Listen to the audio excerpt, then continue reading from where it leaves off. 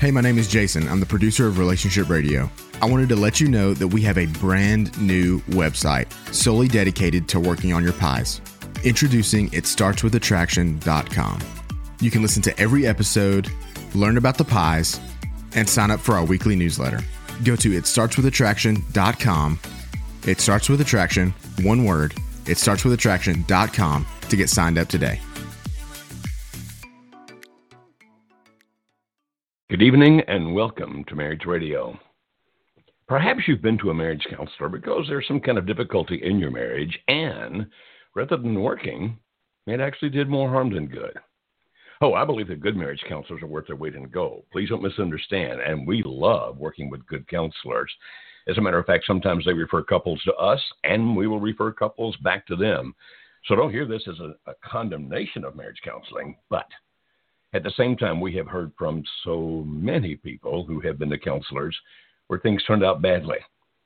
One person told us, for example, our counselor said that in her estimation, we should separate for 9 months. And during those 9 months, we would each see her individually. And when she was ready, I take that back. Let me say it differently. When she felt we were ready, she would tell us when to get back together.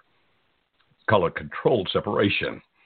I listened to that and thought, isn't that rather arrogant on the part of the counselor to think that she can coach each of you, counsel each of you, listen to each of you for those 9 months and then decide when you're ready to get back together? It seems to give her a lot of authority.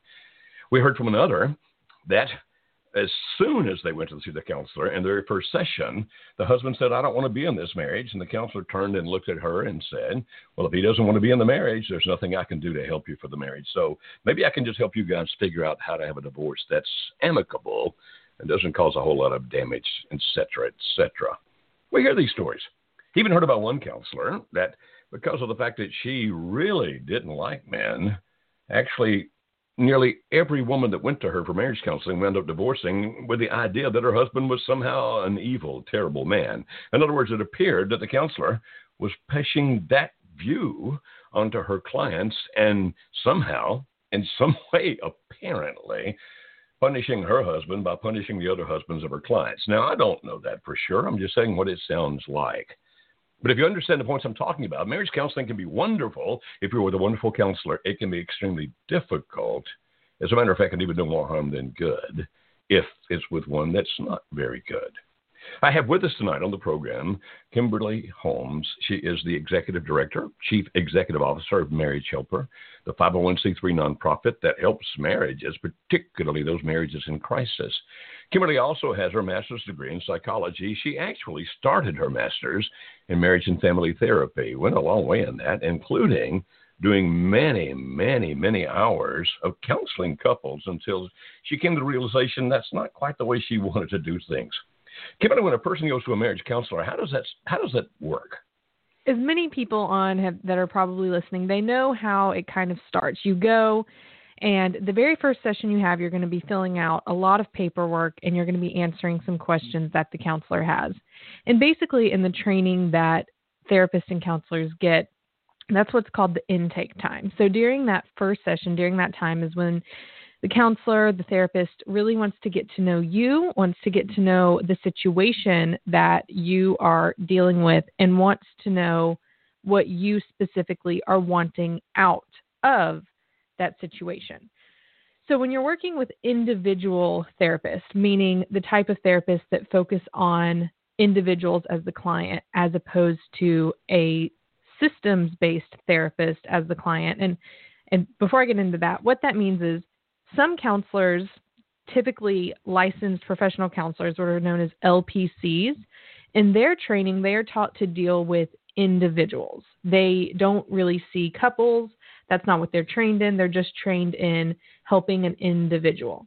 Whereas what is called systems therapists, these are more of the marriage and family therapists, and they are taught on how to deal with families, couples, relationships, and they are taught to view the relationship or the family unit or whatever that is as the client as opposed to the individual. Now, where this kind of breaks down is that therapists in their agreements and their HIPAA agreements and their ethical codes that they have to follow, they are not allowed to impose their own viewpoints or their own thoughts on a client. So the things that Joe was talking about earlier, there are definitely biases that therapists and counselors have. And they can instill these in the kinds of questions that they ask their clients and the things that they lead their clients to believe or lead their clients to think might be happening in their relationship. But as an overall thought process, counselors and therapists aren't supposed to say, I think that you should save your marriage. They're not supposed to do that, but many of them do.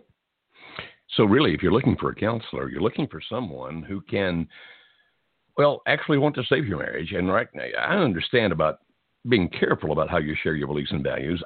We are careful. We don't tell people what to do. And yet at the same time, we feel free, based on how we operate, to tell people we suggest this and we suggest that. Are you saying that a counselor by the ethical code of most states can't even do that? That's really where it gets pretty hazy, because there's a lot of laws right now that are going around with that. For a while, for example, this doesn't have to relate with marriage per se, but for a while it was where if you had a client who identified as homosexual, you could not give, even if they wanted to change, if they did not want to be homosexual anymore and they wanted to go through what is called reparative therapy, it is actually illegal to do that. You couldn't do that. I don't know how the laws have changed in that kind of sense now, but there's laws, just like it's very political. I mean, when it all boils down to it, counseling and therapy has politics behind it. There's legislation behind it. There are laws behind it. And there are things that people have to abide by and things that people can and cannot do that, just like the laws in America right now, some people, it goes against some of their religious beliefs and it goes against some of their personal beliefs. So if I go to a person who identifies himself or herself as a Christian counselor, if they are licensed by the state, they may be limited in what they can do just because of what the state requires from them when it comes to me wanting them to help my marriage. That is correct. Now, another thing, so we don't just spend too much time on this because I know we've talked about it a lot before, but another thing that happens when you go into marriage counseling. So many times people, when they are experiencing a marriage in crisis, the first thing that they think to do is, I've got to get my spouse with me in a counselor's office because the counselor can change my spouse. So first of all, people go into counseling with that kind of mindset, that it's the last ditch effort, it's the only thing that can work, that it's their only hope. And so they go into it with all of this anxiety, with all of this hope, with all of this fear. And here is what typically happens. So if you're dragging a spouse who doesn't want to save the marriage into a counseling room, when you sit down with your spouse, there's something that's going to happen in the eyes of the therapist, and there's something that happens in the eyes of the spouse that doesn't want to be there. In the eyes of the therapist, as soon as the therapist hears that one of you does not want to save the marriage, the counselor is torn, because as under the code that they follow, they have to abide by the goal of what each of them want from therapy. So if both of the people want to save the marriage, great, they have a goal, the counselor can work with them. If one of them wants to save the marriage and one of them doesn't want to save the marriage, that's when the counselor has to start dividing up their time. They'd have to spend one session with one of the spouses, one session with the other spouse, and they would have to look at the relationship and see if they believe that they can help that relationship move forward. If they feel like they cannot, the marriage counselor ethically is supposed to say that they believe that they cannot help you. What happens then is that the person who wants out of the marriage will hear, see, it can't be saved. The person who wanted to save the marriage thinks, well, that was our last chance. So that's one thing that happens. But something else crazy happens when you go into a counselor's office and you're the spouse who wants to save the marriage with the spouse who doesn't want to save the marriage. The spouse who doesn't want to save the marriage is going to be very defensive. Put yourself in their shoes. When you're put into a situation where you're completely against it, you're dragging your feet, and you're only doing it to appease another person, you don't want to be there. You're more defensive. anything like that. Think of a child when you try to get your child to go to church and they don't want to. They're not enjoying it. Now, I'm not saying you shouldn't make your child go to church. That's not the point. But just think of it in that sense. When people are forced to do things they don't want to do, they're not going to get a lot out of it. And so the spouse who's sitting there is thinking, I don't want to do this. I'm going to be defensive. And everything that counselor says, the spouse who wants out of the marriage is just retaliating back. It doesn't work very well because of the way that marriage counseling is set up. Marriage counseling is best for people who are on the path to reconciliation, for people who are wanting together to work towards repairing their marriage. Marriage counseling is not effective. It does not work for people who are where one of them is wanting to split up. And Joe kind of looked at me saying, that was a pretty bold statement. I can't believe you said that. But it's true. What if counselors had told you? Well, what I'm thinking is not that. What I'm thinking is this. People often come to our workshop for marriages in crisis, and they'll say the exact same things to us. My spouse doesn't want to come, therefore, this is not going to work. But our process is completely different than counseling. And so why would it be? Why is our process completely different? I know why our process is different. I'm saying, why would it be different? That what you just said was marriage counseling is best for those couples where they both want to save the marriage and are in the process of reconciliation. I don't disagree with that statement. But why would it be that somebody would listen to us and go, well, you guys are just dissing counselors, so we'll come to you first? So as I said before, when you're in a place where there's one person talking to you and you as the couple, there's a lot of walls that can go up, and it's very hard to make a lot of progress, if any, especially when one person doesn't want to be there. What's so different about the way that we do things with our workshop is that it's not one-on-one. And people call us and they say, so do I get one-on-one sessions? Do you have counselors there? No, because it actually would make us less effective. And that's what's hard to understand, because people have it in their mind because of years of marketing in the counseling world that counseling is the end-all be-all. It's not. I'm not saying our workshop is the end-all be-all, but when it comes to saving your marriage, it's the absolute best thing out there. So, and the reason is because we do large group sessions. We do educational type sessions, and then we have parts of our workshop that are breakouts. Now, in the educational sessions we're talking to you as a group. And so when people are being talked to as a group, think about it like your pastor at church if you're a Christian. So when the pastor is speaking from the pulpit and they're talking about sin, but they're talking about sin in general with everyone in there. They're not pointing you out specifically. They're just talking about it in terms of the world at large. When you hear that, you process it differently than you would if someone was pointing at you and saying, you are doing this. You're not as defensive. You don't have those walls up, but it gets to you in a way that being one-on-one wouldn't get to you, because you think, oh, he's not talking to me. He's talking to that person over there. But then the more you get into the lesson, the more you get to know about it, the more it hits you at home. Your walls have started to come down without you even realizing it. And you start realizing, no, that is me. But you haven't been defensive about it. In fact, you are more likely to feel respected. You're more likely to feel like the person understands you. And we do that exact same process, that exact same way of doing things in our workshop. We start talking about people in general. We don't talk about one person or one couple. We talk about things that affect all people. And what it makes it sound like, what you're saying is, all counselors are bad. Don't go to counselors. We're better. That's what it makes it sound like you're saying. And I know you don't believe that. And it also makes it sound like you're saying, if someone's listening saying, wait a minute, I'm the reluctant spouse. So you just are telling me that you've got a way to manipulate me that counselors don't have. I'm sorry if I come across that way. No, not at all. So we do believe that good counselors are worth their weight in gold. Trust me with this. About 20% of the people who come to our workshops come because counselors send them, good counselors. And we're very happy to send people back to their own counselors, of course. And when they don't have counselors, to recommend counselors if we know counselors in their area. So please don't think that we're against marriage counselors or therapists. We are not. We're saying that there are some limitations that some of them have. If you are going to find a marriage counselor, I suggest you do the following. Interview him or her by phone.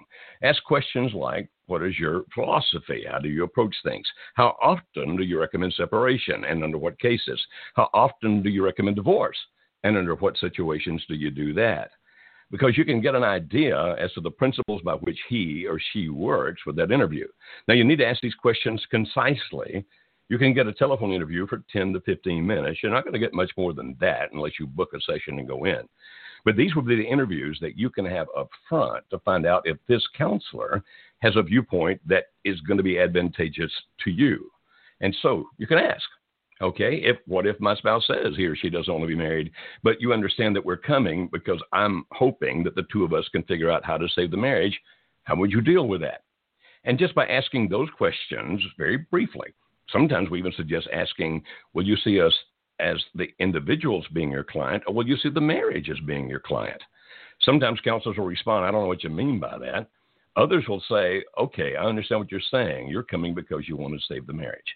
So if you ask those questions up front, you'll have a whole lot better situation. Now, I do agree with Kimberly that it works a whole lot better if you're both already decided that you want to reconcile. And I think that's why many counselors really do refer people to us, and they do come to the workshop, because the counselors are doing a great job. They're doing an awesome job. Mm-hmm. But somebody needs to have these 3 days of making a decision whether it's going to turn around or not. Mm-hmm. And so, please, if you are a marriage counselor, understand we're on your side. We are not on the side of the marriage counselors that just tell people, well, if you want a divorce, let me help you figure out how to do that. Obviously, it's not your ability to save a marriage if the couple refuses or if either of them refuses. But we're looking for people who are pro-marriage and fight for marriage. Now, if you're listening as a person saying, wait a minute, you just made it sound like that I would be defensive with a counselor, but if I come to your workshop, you're going to work past my defenses and I feel like I'm being manipulated. Understand this. All Kimberly is saying by that is that it can be very defensive when you feel that somebody's talking directly about you and your situation, okay? We teach principles and we treat everybody in our workshops with absolute respect and dignity. We will not, in any shape, fashion, or form, manipulate anybody ever. It's just easier to absorb the information in a group and to make decisions. Plus, because of the fact that we're educators and are not limited by the ethical considerations, we do have ethics, don't misunderstand that, but the ones that are placed upon the license, okay, the American Psychological Association or State Licensing Board, we don't have to meet their standards. We do live by strong ethical standards, but we can do things such as teach. Like, okay, if you make this decision, this is likely what will happen. These are the potential paths forward. If you make that decision, these are potential paths forward. In other words, we don't manipulate you, try to twist your arm, try to sneak around anything. We're very upfront about everything that we do, but we give you a lot of information with which to make your decision about whether you will stay in the marriage or not. That's why we have such an extremely high success rate. It's because of the fact that we don't manipulate people. We don't twist their arms, but we can teach in a way that maybe some of the counselors can't because of what's going on in their own state or own licensing group about what they can and can't do. We can teach, but we never force. We never say this is what you have to do. And by that teaching and through 3 days, you can imagine spending 3 days from 8 a.m. to 6:30 p.m. on Friday, the same on Saturday, almost that long on Sunday, how much information we can cover. Plus, we have a lot of discussion that goes on between the people in the groups and us, and the people in the group with each other, so that we all learn. So it's not in any way designed to sneak things past you. It's in a way where you can hear it, truly hear it, and a lot of information. That's right. And one of the other things, and this goes back to knowing good marriage counselors. Absolutely, we love good marriage counselors. Good marriage counselors, along with people like us, we know where our limitations are. And we don't try to work people into our system the way that we do things just because we want them as a client. We're not going to do that. If we believe that someone is not a good fit to our workshop, which does not happen often, but when it does, we're not going to try and get them there. Same with people who are good marriage counselors. They know where their strengths are. They know the types of situations that they work best with, and they really do have the person's best interest in mind. And so those are the things that you want to consider when you're looking for a good marriage counselor. Are they just going to try and continue seeing me because they want to keep me as a client, even though they're not skilled in the area that I need them to be skilled in? The ones that we partner well with are the ones who they know that this is a weakness of theirs, of getting couples past an affair or past really difficult situations, and we send them right back to them. It's like we play ping pong.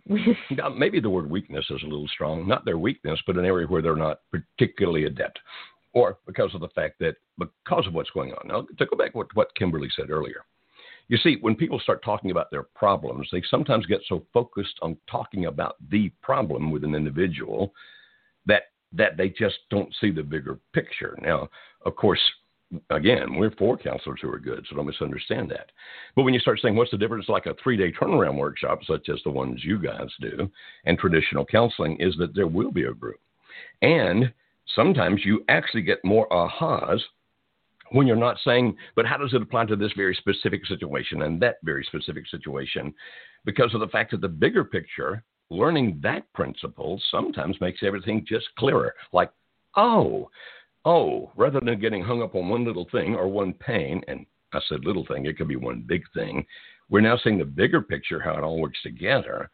And so a workshop where you have a lot of couples in the room, we can do things that counselors cannot in that environment.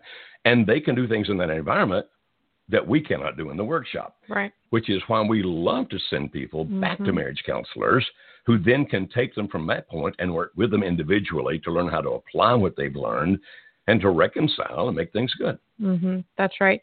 So, Joe, but there's many people out there who are thinking, I either live in Singapore or I can't get my spouse to agree to go to a workshop. So why do you keep talking about that? The good news is, just as Joe was saying, there are principles that even if marriage counseling doesn't work, even if you cannot get to the workshop, that doesn't mean that all hope is lost. Because there are principles, there are ways to implement these principles that can still save your marriage. We offer things, and forgive it if this sounds like a commercial. I don't mean for it to. It's just I think it fits based on what Kimberly just said. So forgive me if it sounds like a commercial. It's what we really want to do to help. We have people contact us all the time who say, my spouse is not ready either to go to counseling or not ready to come to your workshop, just not ready to do anything. What can I do? And so we do have an online course that you can take if you're in Singapore. As a matter of fact, I think we've got people in Singapore right now who are taking it. Yeah. Since you mentioned Singapore. I know there are people in Sweden. There are people in Australia. There are people all over the world taking this course. If you want to find out about it, it's if you go to www.marriagehelper, like marriage helper, marriagehelper.com/save my marriage. It's all one long word, save my marriage. You can find out about that there. And that's for the people who can't get to our workshops or whose spouses aren't ready right now for counseling or for our workshop or whatever else. It's a 10-week course that will guide you through you doing the best things you can. And we often say about it, if anything works, this will. If anything works, this will. Now, if you're asking, okay, but what about that workshop you guys just mentioned? Can you tell us briefly about that? The workshop that we have is that intense 3-day turnaround workshop. And next year, starting in 2017, we're going to have all of them in Nashville, Tennessee, because people love coming to Nashville. This month we're doing one in Texas. Next month we'll be doing one in Texas, but from then on out we'll be doing them in Tennessee. But you can find out more about that at marriagehelper.com/save-marriage, and that's how you can find out more about that 3-day workshop. Okay. And in those intense 3 days workshop, a lot of great things are covered. Amazing information that you need so that even people who do not wind up saving their marriages tell us it's the best thing they've ever done. Like 99% of people said they'd recommend it even if their marriage didn't make it. Yeah. And another thing to remember when you've gone to a marriage counselor and perhaps the counselor, or maybe you've gone to a pastor and perhaps your pastor has said that they believe that there's no hope for your marriage, the marriage counselor and even the pastor are not the final decision makers in your life. You are the final decision maker in your life. Even if your spouse has filed for divorce and you feel like there's no way to stop it, there might not be a way to stop it. I can't speak to the legal process of how divorce works, but I do know that internally, the decisions that you make, you decide personally when you give up on a marriage. And you don't do it because a counselor tells you to. You don't do it because a pastor tells you to. You do it because of you. So if you want to keep fighting, if you believe you should keep fighting, then keep fighting. We're going to be here for you. We believe in hope at every step of the way. We believe people can change, and we believe that you can still save your marriage even if it seems impossible. And it often will appear impossible, and sometimes it is. I mean, sometimes it will wind up ending in divorce and other people and your spouse maybe even marrying somebody else. That does happen.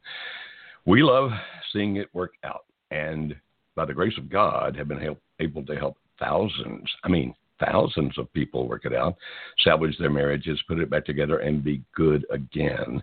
So as Kimberly said, and I want to reiterate that, if it seems hopeless, it doesn't necessarily mean it is. You know, there's an old adage that says it's the darkest before the dawn. That doesn't help much to hear that because you say, wow, I'm in pain. Don't give me adages. Don't give me little quips. But sometimes if you just know what to do, and then can have a community of people that can help you hang on as you do those things, because most people in your world will tell you not to. They'll say, go ahead, get out of this, divorce, move on, do your thing. It's great to have a community of people, and we have a large community of people, thousands of people actually, a large community of people associated with us that can be your encouragement to hang on as you do the things you need to do, that if anything works, this will work. That's right. Absolutely. We offer things like this podcast. You can go back and listen to many different topics that we've talked about. We offer things like we have webinars every once in a while, more than every once in a while, but we do webinars. We have articles. We want to give you the things that you can use and you can take and start applying them now until you're ready to take that next step with us, until you're ready to join the Save My Marriage course, or until you're ready to be able to come to a workshop. We don't want to leave anyone stranded. Like the Army says, no man left behind, or is it the school that says no kid left behind? It's the Marines, I think. We're not leaving you behind.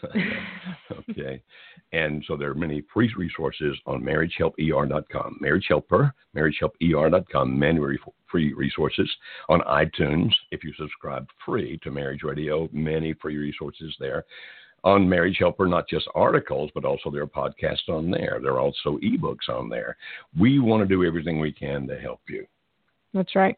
All right. We'll go ahead and start taking some callers. First is area code 712. Yes, that would be Sioux City, Iowa. Hello, Sioux City. You're on the Hello. list. How are you? I'm okay. I know. So you pretty much answered my question about the marriage counselors, which it's kind of more of a reiteration for me, I think. But I do have some other questions. I actually called a couple weeks ago. Mm-hmm. My husband and I went to the workshop a little over a month ago now. He was teetering on not knowing what he wanted to do. He has since said that he's broken it off with the other woman. And but he's also told me he wants a divorce. Okay. And he says he feels like the workshop helped him a lot. He's has all these plans of like ways he can better himself. Like he wants to go back to school. He wants to just person, he says, but he's still seemingly living in sin. He's I say that because, like I said, he says he's broken it off with the other woman. However, he, at some point, went on a dating website and is now speaking to other women. I kind of asked him about it. He recognized, or he told me that he deleted the dating website application from his phone because he recognizes that it's not healthy for him. But he's already talking to women from the site. Yeah, or at least one. I don't know, one or several. I don't know. Well, I'm so very sorry to hear that. I hear the pain in your voice, and I'm so very sorry.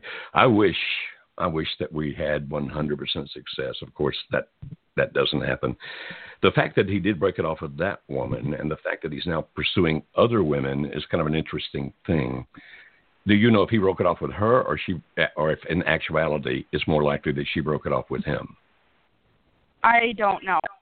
I know that she has a boyfriend that she may or may not still be with as well. I didn't. If I'm being perfectly honest with you, I didn't even realize that they weren't still talking. I mean, it was like right. Sometimes when a person a couple days. Sometimes when a person ends that kind of relationship, the person has. We talked about this some before. Sometimes that person, like your husband, for example, may have so vilified you to make it acceptable for him to do what he was doing, that when that ends with that other person, he still won't come back to you, at least at this point. All those years ago when I left Alice, I had so vilified her. I had focused so much on all the bad things that had happened between us and had rewritten history about any of the good things, that when my relationship with the other person ended, rather than coming back to Alice, I went out and lived a pretty godless lifestyle for a while. And that's a bad thing. I mean, it's terrible. And I know it hurts you. It's hurting him as well, whether he realizes it or not. What we hope and pray for is this in a situation like that. That is that at some point he hits a bottom. What I mean by that is that things become so painful for him and what he's doing that he finally just can't live that way anymore. And of course, if you still would be willing to accept him back at that point, then what you do now is that you continue to be the best you can be, so that when he does come to his senses, he'll realize that being with you is the best thing that could possibly happen to him. Now, you do understand that if he pursues the path he's pursuing now, you may just finally say, that's it, I don't want him back. He's done all these things. That really becomes your decision. Your decision. Okay? Yep. So I have one more question real quick. He is basically, yesterday when he approached the topic of divorce, he basically asked if he could live at home while we were divorcing, or what needed to take place, what he'd have to move out. But his goal, like, he wants to stay at home. He would like to stay at home. He says he likes being with our children. That's something that when he was with the other woman, he didn't spend hardly any time with them, and he recognizes that was wrong. What do you recommend at this point? Do I still try to keep him in the home, or what? Okay, well, let me give you two things to think about with that. And as you already know, because you came to our workshop, we don't tell people what to do. We just give suggestions and ideas. All right, a couple of things to think about here. If he is amicable, what I mean is he's friendly, he's talking, he's open, and if living at home creates opportunities for you guys to actually truly communicate, it may not be the greatest communication in the world at the outset, but if it becomes that, then his living at home actually creates the possibility that you can reconcile. At the same time, his living at home doesn't make him have to face the consequences of his decision. In other words, he's still there, eating the food you cook, sleeping in the house where you are, being with his children where he wants to be. He's not hitting bottom. He's not hitting bottom that way. Exactly. And so it has to be your decision as to whether, okay, do I let him live here for a while, so maybe we have some conversations that turns him around, or do I think right now what I need to do is go ahead and make him hit bottom? Now, here's a couple of things to think about in that conversation or in that decision. One is your own mental, emotional, and spiritual health. If his living there is going to be tearing you apart, then don't do it. The other is which way he's moving. For example, I had to mute that because apparently you got some wind coming into your microphone there. Okay, the other would be if his living there makes it so convenient for him that he continues to move away from you emotionally. In other words, talking to women from that website you talked about and those kinds of things, then maybe that's when you say, no more. I can't make it convenient and easy for you. So let me repeat that because that wind kind of came in and kind of got me off my topic there. If you spiritually, mentally, morally, emotionally can deal with it and want to leave him there for a while to see if it opens some doors, that's okay. If you can't, then go ahead and make him leave. If, on the other hand, you do decide he can stay there for a while, but you see that it's just helping him do other things that he shouldn't be doing, then I'd recommend again that you don't let him live there. So those are the criteria I would suggest you use in making that decision. Okay. Okay? I'm so sorry. I am so sorry. I wish I had a magic wand. If I did, I promise you I would use it for you. I really appreciate it, Joe. Thank you so much. Thank you. Okay, thank you. Oh, and Kimberly, I'm sorry. Thank you. Uh-oh. Wait a minute. Let me come back to you. Okay, what were you saying? Okay, thank you. All right. I'm sorry I was already going to another caller. I didn't mean to be rude and cut her off there. No, that's good. I would just say the fight's not over. There's been many times where a year later, sometimes even more than that, but I don't want to be too discouraging, but people who their spouses had filed for divorce or they were in the process of divorce or they even divorced, it's not uncommon at all for us to get an email or a phone call and say, we're back together. We made it work. We like it when it happens at the workshop. I mean, sometimes it does. It turns around right there. We've had people tear up divorce papers before they leave the workshop. We love that. We do. Yep. Sometimes, though, it takes weeks, sometimes months. Actually, in the workshop we just finished this past weekend, we had a couple that had come a year ago who told us, he said, we came a year ago, but it took almost a year. All that stuff that you guys taught us kept working on me, but it took a year to get into me. And now it has, and now we're trying to save the marriage, and they came back to come to the workshop a second time to get it all. And not only were they getting great things from it, they were helping other couples in the workshop. Yeah. So for him, it took about a year. We hope that doesn't happen for you, but you're right, Kimberly, sometimes that can happen. And now we're going to go to El Paso, area code 915. Hi, Joe. Hi, how are you? I am good, sir. How about yourself? Rockin' and bopping. That's what I like to hear. Hey, I'm going to get right to the point so we can hopefully get someone else on the line. You know my situation. You know my wife and I, and we were at the workshop in late January, early February. Okay, here's my question. Just right to it. She's not at home with me, and she has her own apartment. Are there any boundaries I can set? I know that if she does decide to reconcile, there's a lot of boundaries that I could put in, one phone line or you can't go to that gym anymore or, certain things that, like cannot happen. But if she's not living with me, my first question is through your experience, are there any boundaries that you've seen people that were successful in putting in place when their spouse was away? It's much more difficult. And yes, I know, I recognize your voice. I know who you are. But help me remember this. Do you have children? We have 3 children, yes. Are they living with her or with you? Well, it feels like they live with me, but they stay the night with her. Okay. They live with her, I guess, and they live with me. We spend a lot of time. We both co-parent together. She takes him to school, I pick him up, and I do homework with him, and then she picks him up at night, things like that. Right. Because of the fact that they're in that situation, I would recommend you not consider boundaries concerning the children for the children's sake. The only boundaries I can possibly think of that might work and it might also backfire against you, so think about it very seriously, would be financial boundaries. Like, you've got until X to make a decision about what you're going to do.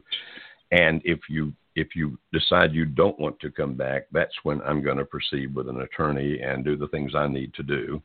And therefore, there's going to be some financial repercussions to us both, but it's not going to be as convenient and easy as now. I know you don't want to do that, and I'm not necessarily suggesting that you do that. But when a person is in a situation that she's in, where that she has vacillated quite a bit, as I recall. Isn't that right? Well, that's the thing. She was vacillating towards me at times throughout this 9-month affair so far. And let me give you a specific. The last one, luckily, I know when Jeff King was working with you, that guy is so awesome. She reached out to him, and she asked me, she goes, do you have his number? And I said, yeah. She goes, I need to talk to him. And when she talked to him, the next day, Joe, she came to the house.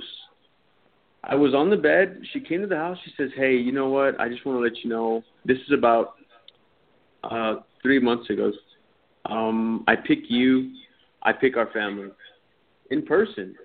And this is the same thing she told me right after the workshop on the plane ride home from Dallas to El Paso. She said, hey, you know what? Like, I need to end this affair. At the decision point, she said, I pick you.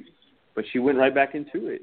So in July, she cried her eyes out in the backyard and said, I really miss you. And in early August, I hate to say this, but she had like an attempt at suicide where I didn't think it was. And then when I found out that it was, she cut her arm, and then she later downplayed it and said, I was just cutting myself as a way of like dealing with the pain. But it seems like lately, like the last 3 weeks, she's moved away from me emotionally. You know, I'm not sure if she'll vacillate back, but today was the first day in 3 weeks, Joe, that I got, hi, how are you? How are you doing? Good morning. And it's a simple conversation. Other than that, it's just been very professional. It seems like things are going really well on that side. And I'm kind of like, well, that's what was keeping me there, was this good communication. And now if I don't even have that, I don't know, do I need to, you mentioned that last week. You said if you feel like they are distancing themselves away from you, you have to end the valley then. But I don't know how to end that. How do I do that? The only way you could end that is to start proceedings. You know, you get an attorney and you tell him or tell her. Actually, I would probably suggest a female attorney in your situation. And tell her, okay, I want to make it as difficult as possible. Not from vengeance. I love her. It's not from vengeance. I just want the full consequences of these decisions to be brought to bear, and then have your attorney be your gladiator. That's the only other thing that I know of that you can do now other than what you're doing. Do I recommend that people go do that? You know, it's obviously a last effort. And you understand that when you do that, it may well end in divorce. So you never threaten divorce trying to get a person to come back. You talk about divorce because you're saying, I can't tolerate this behavior anymore. Hopefully that would bring a person to her senses and she would look around. But you understand the very fact that you start that may well mean it ends in divorce. But if you're saying, what else can I do? The only next thing I know to do, based on the fact that she's already living someplace else, that it seems that she's vacillating a whole lot less now and becoming more comfortable with that other lifestyle. Right. I don't know anything else to do but that if you feel like you need to do something. I mean, other than prayer, that's my biggest hope. I speak a lot of positive things to myself, and that podcast Kimberly did really helped a lot. But, you know, Joe, I'm wondering if that podcast we did with Petra, where she said letting go and moving on is not the same as giving up. That's correct. And I'm wondering if that's the way to go, but I don't know how to do that. I mean, I know how to do it, but it's just, it's so hard. There's so many flaws in this relationship of hers and this other woman. I was like, man, this is... Yeah. And I know you love her. I know you love her, and you have fought so hard. I know you love her, and you have fought so hard. My heart breaks for you. It really does. Let me ask a question or two. I guess because we have other callers waiting, rather than doing a question, I'm going to make a suggestion. If you have not yet done so, and you maybe have already been doing it, I suggest you put into your prayer life some of the Psalms. Go back and read the Psalms, and look how David would pray about his enemies. Now, so therefore, David, the man after God's own heart, there might be some of the prayers of the Psalms that you need to pray about this other person, and to pray about your wife's relationship with this other person, not out of vengeance or anger. I mean, we don't want you to get a bad heart out of this, but asking God, will you do something to mess that up? And, would you put obstacles and barriers and bad situations in that to ruin that relationship? That's how I would pray. And if you're not praying like that, I suggest you consider it. Joe, I do that every day, actually. And Good. I actually spoke to this woman in person, and I thanked her for being good to my kids and being nice to them. Mm-hmm. I didn't agree with what they were doing, but I understood how they both felt about each other. Mm-hmm. And I said, I wish the best for you, but, I am going to fight for my wife, but I'm just going to fight through prayer and hoping mm-hmm. that she does the right thing. And she didn't mm-hmm. respond very well, but she wasn't mean back, but she just kind of listened. Yeah. Well, here's one thing I know about you, my friend. I know your heart. I know how much you have fought so hard. I know how much you pray. I know how faithful you are. I hope and pray. I do hope and pray she comes back. I remember your wife. I liked your wife. And I don't see her as an evil person. But I know this about you because of your faithfulness. If she doesn't come back, and I haven't given up hope on that at all, but if she doesn't come back, I'm telling you that God's going to bless you, my friend, mm-hmm. because of how strong and faithful you have been. I know you're not perfect, but know this, blessing, some kind of blessing is coming, a big blessing. I hope it's her, but I know that God rewards this level of faithfulness. Trust me, he does. Yep. Thanks, Joe. That was really... Thank you. That was good to hear. Thank you. Thank you, Kimberly. Right. Good to hear from you. God be with you. And now, he is such a good guy, Kimberly. I know. He's so good. I really think very highly of him, and talk about impressive. Oh, my goodness. Mm-hmm. Well, let's see. We're going to go to Virginia and take a call from there. Area code 540. Hi, Dr. Joe. Thank you for taking my call. You're welcome. How can we help you this evening? In late July, my husband told me that he didn't love me anymore and wanted a divorce. And I now know that he was, or maybe still is, in limerence. I had asked him twice. There were a lot of red flags, and in hindsight, I was definitely accusatory, and so, of course, he got angry and defensive, and since then I've accidentally found something that has told me for sure that he's in limerence, and I definitely see him. He's been vacillating, but I'm at the point where I do need to let him know what I found and just get it out in the open. And so my question is if you have any suggestions for that conversation with him. Okay, so I'm going to make sure I heard what you said, okay? You have the information, but he does not yet know you have the information. Is that correct? Right. Okay. If I may ask, and I don't need details, just kind of a general, how did you find out? How did you get this information? I was on our home computer, and I was trying to pull up a Word document, trying to find a Word document I'd opened recently, and I found one, and it had an interesting file name, and I was like, what is this? And I opened it, and it told me that, he's in love with her, basically. Okay. The reason I ask that is this.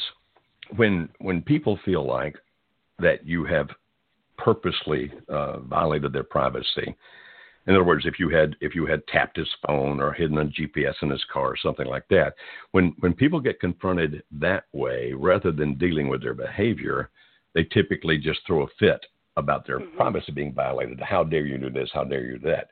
But what I'm hearing you say is that you discovered it accidentally. Is that correct? Yes. Okay. And that actually changes things some.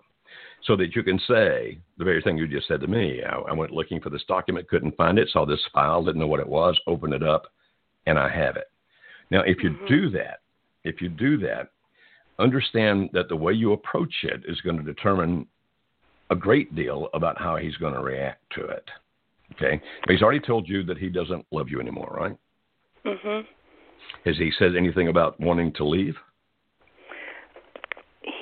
Early on, he told me that he was looking at, other places to move to, rental houses, but he never pursued that. Okay. Well, here's what I would suggest. Now, think it through, make your own decision. I can't tell you what to do, but here's a suggestion. Right. If it were I would do it like this. I would say, I need to tell you something that I feel. In other words, rather than this is what you did, do it in terms of this is what I feel. It'll help make him a little less defensive. I'm hurt because I found this. I found it accidentally. I wasn't looking for it. And obviously, as you would understand, it hurts me a great deal. Can we talk about it? And either he's going to say no and get angry and bluster and try to fight, or he's going to say, yes, let's talk about it. If he says, yes, let's talk about it, it can go one of two ways. One is it can actually be a good conversation that can actually help a lot in moving towards some possibility of reconciliation. The other is that you can talk about it, but he just becomes very angry, not angry so much as mean, saying bad things about you. Have you read much about limerence on our website? Yes. Okay, then you know that he may wind up attacking you, vilifying you, saying all kinds of terrible things about you. I'm not saying he will, but that's a possibility. If he does, can you stay calm without fighting back? Yes, he's already done that. We've been to a few counseling sessions, and he's definitely attacked me there. I'm so sorry. So I can remain calm. Right. Well, if it were I would just start like that.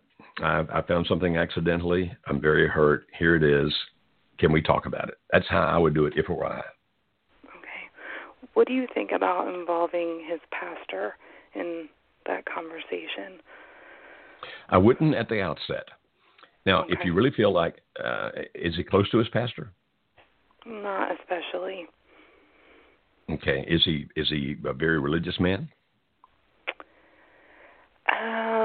Before all this, I would have said yes, but he's definitely pulled away. All right. Then what value will there be then for involving the pastor? My thought was, because I have brought the subject up with him before, when I didn't have concrete evidence, and he got angry and defensive. My thought was, if I had somebody there who could sort of be that more objective voice. Well, I understand how you're thinking, and I'm certainly not telling you not to do it, but it's more likely for him to become defensive if he feels like he's being ambushed, I would think. Okay. Now, if he has a relationship with his pastor, then that could change everything completely. But you're saying he doesn't really have a relationship with him. No, not so much. Okay. One thing you might want to consider then before you decide how to do it, if you go to our website, Marriage Helper, marriagehelper.com, use that little search engine at the top and look for the word intervention. There actually is an ebook there that's like 35, 40 pages long, something like that tells you how to do an intervention. And that will give you some idea about what would need to happen if you involved somebody like your pastor. By the way, even before you confront him, even if you do it on your own, that's going to help you understand some things about how to do it. So I would recommend you go read that little ebook before you confront him, no matter what, whether it's just you or you and your pastor. Okay. Okay. I'm so sorry for your pain, my friend. I hope and pray it works out well for you. Thank you so much. Okay. You're welcome. There's so much pain out there. There's a lot of it, but there's also a lot of hope. I guess that's what keeps us going in this thing is the fact that we hear so much pain, and it's tough. I mean, it's tough to be in a profession, if you'll allow me to use that way. I don't want to sound too business-like. It's really a ministry, but where you hear so much pain, the only thing I think that keeps us going and going and going is knowing that a great number of these people actually do work it out when we can. I'm not making us sound like the be-all, end-all, as you said earlier, but it's really very, very gratifying when we can help guide people through what to do, and it works for them. It's all about empowering the other people. There's, if we think of it as a story, the hero of this story is not us. Marriage Helper is not the ones who puts these marriages back together. We're the guides. The heroes of this story are the people listening right now, the people who are fighting to save their marriage. They're this hero. They're a character in their own story, and they have a problem. They want to save their marriage, but they don't know how. And so that's where we come in. We're their guide, and we teach them the plan that they can use to go into their life, to go back to their marriage, to go back to their spouse, and implement this plan so that they can save their marriage. And it results in great success for them. For many, many of them. I mean, thousands so far throughout what we have done. Still breaks my heart to hear the ones that it's not working right now. But you know what? Even those people, even though the ones where it doesn't work out, the ones who do the work, the ones who make themselves better, the ones who work on their pies, no matter what happens to them, just like with the caller from Texas, no matter what happens with them in their future, they're better for it. In their next relationship that they might have, they're better for it. In their relationship with their children, maybe in years from now when their spouse does finally come back around, they are better for it. That's a good way to look at it. And knowing that gentleman in El Paso we talked about earlier, yes. And yes, you're right. I think we have time for another caller here. Let's go to North Carolina. Hello, area code 919. Hello. Hello. Hi, this is Maria. Hi, Maria. How can we help you this evening? I'm a little nervous. This is the first time I've called you guys. So just a little bit background on my story. My husband left about a year ago when our son was 2 months old. So he had just been born. And when he initially left, he just stated he was unhappy. We found out 3 months after that he was actually involved and living with a female coworker of his. And so, you know, I did everything you guys say not to do at first. And it's been kind of interesting, actually, over the last couple of months. Within the past, I'd say 2 months, I think I've started to see what is probably some vacillation in him. And back near the end of July, he actually came in the house one day to pick up our son. And he basically told me how he thought I was a great mother and was doing such a great job with our son. And then also hugged me and told me that he was sorry for everything that he's done to me. Because he knows that I didn't deserve it. And so that's just kind of a little bit of background and kind of what's been happening. And this is where maybe you can give me some advice from, is that also since then, it seems that he seems to be making advances towards me, wanting to be intimate. And I'm assuming that's a sign of vacillation? I would think so, yes. Okay. And so one of the things I know I've heard about the boundaries, and I know about putting those in place. But another thing that I've actually also discovered by looking at our phone bill is that he, over the past couple of months, has been texting escort services. Oh my. And I guess I have a question about, is that, do you see that common as that limerent relationship is falling? Do you find that is sometimes common as the limerent relationship is falling apart? It happens. As a matter of fact, when I teach counselors and therapists about limerence, that's one thing I point out to them, that sometimes in the last stages of limerence, the person who is in limerence actually will start pursuing other people, but it's not necessarily because they're looking for an emotional connection. They just kind of go a little bonkers for a while. And so, yes, that has and often does occur when a person's coming out. And it doesn't always, but I've seen it. I've seen it many times when a person's coming out of phase, or in the ending part, particularly of phase 3 limerence, that they wind up being involved with other people. It obviously doesn't justify that. And indeed, if you think he has been having sex with prostitutes or escorts, you need to consider that if you choose whether to be intimate with him or not. You need to think about that.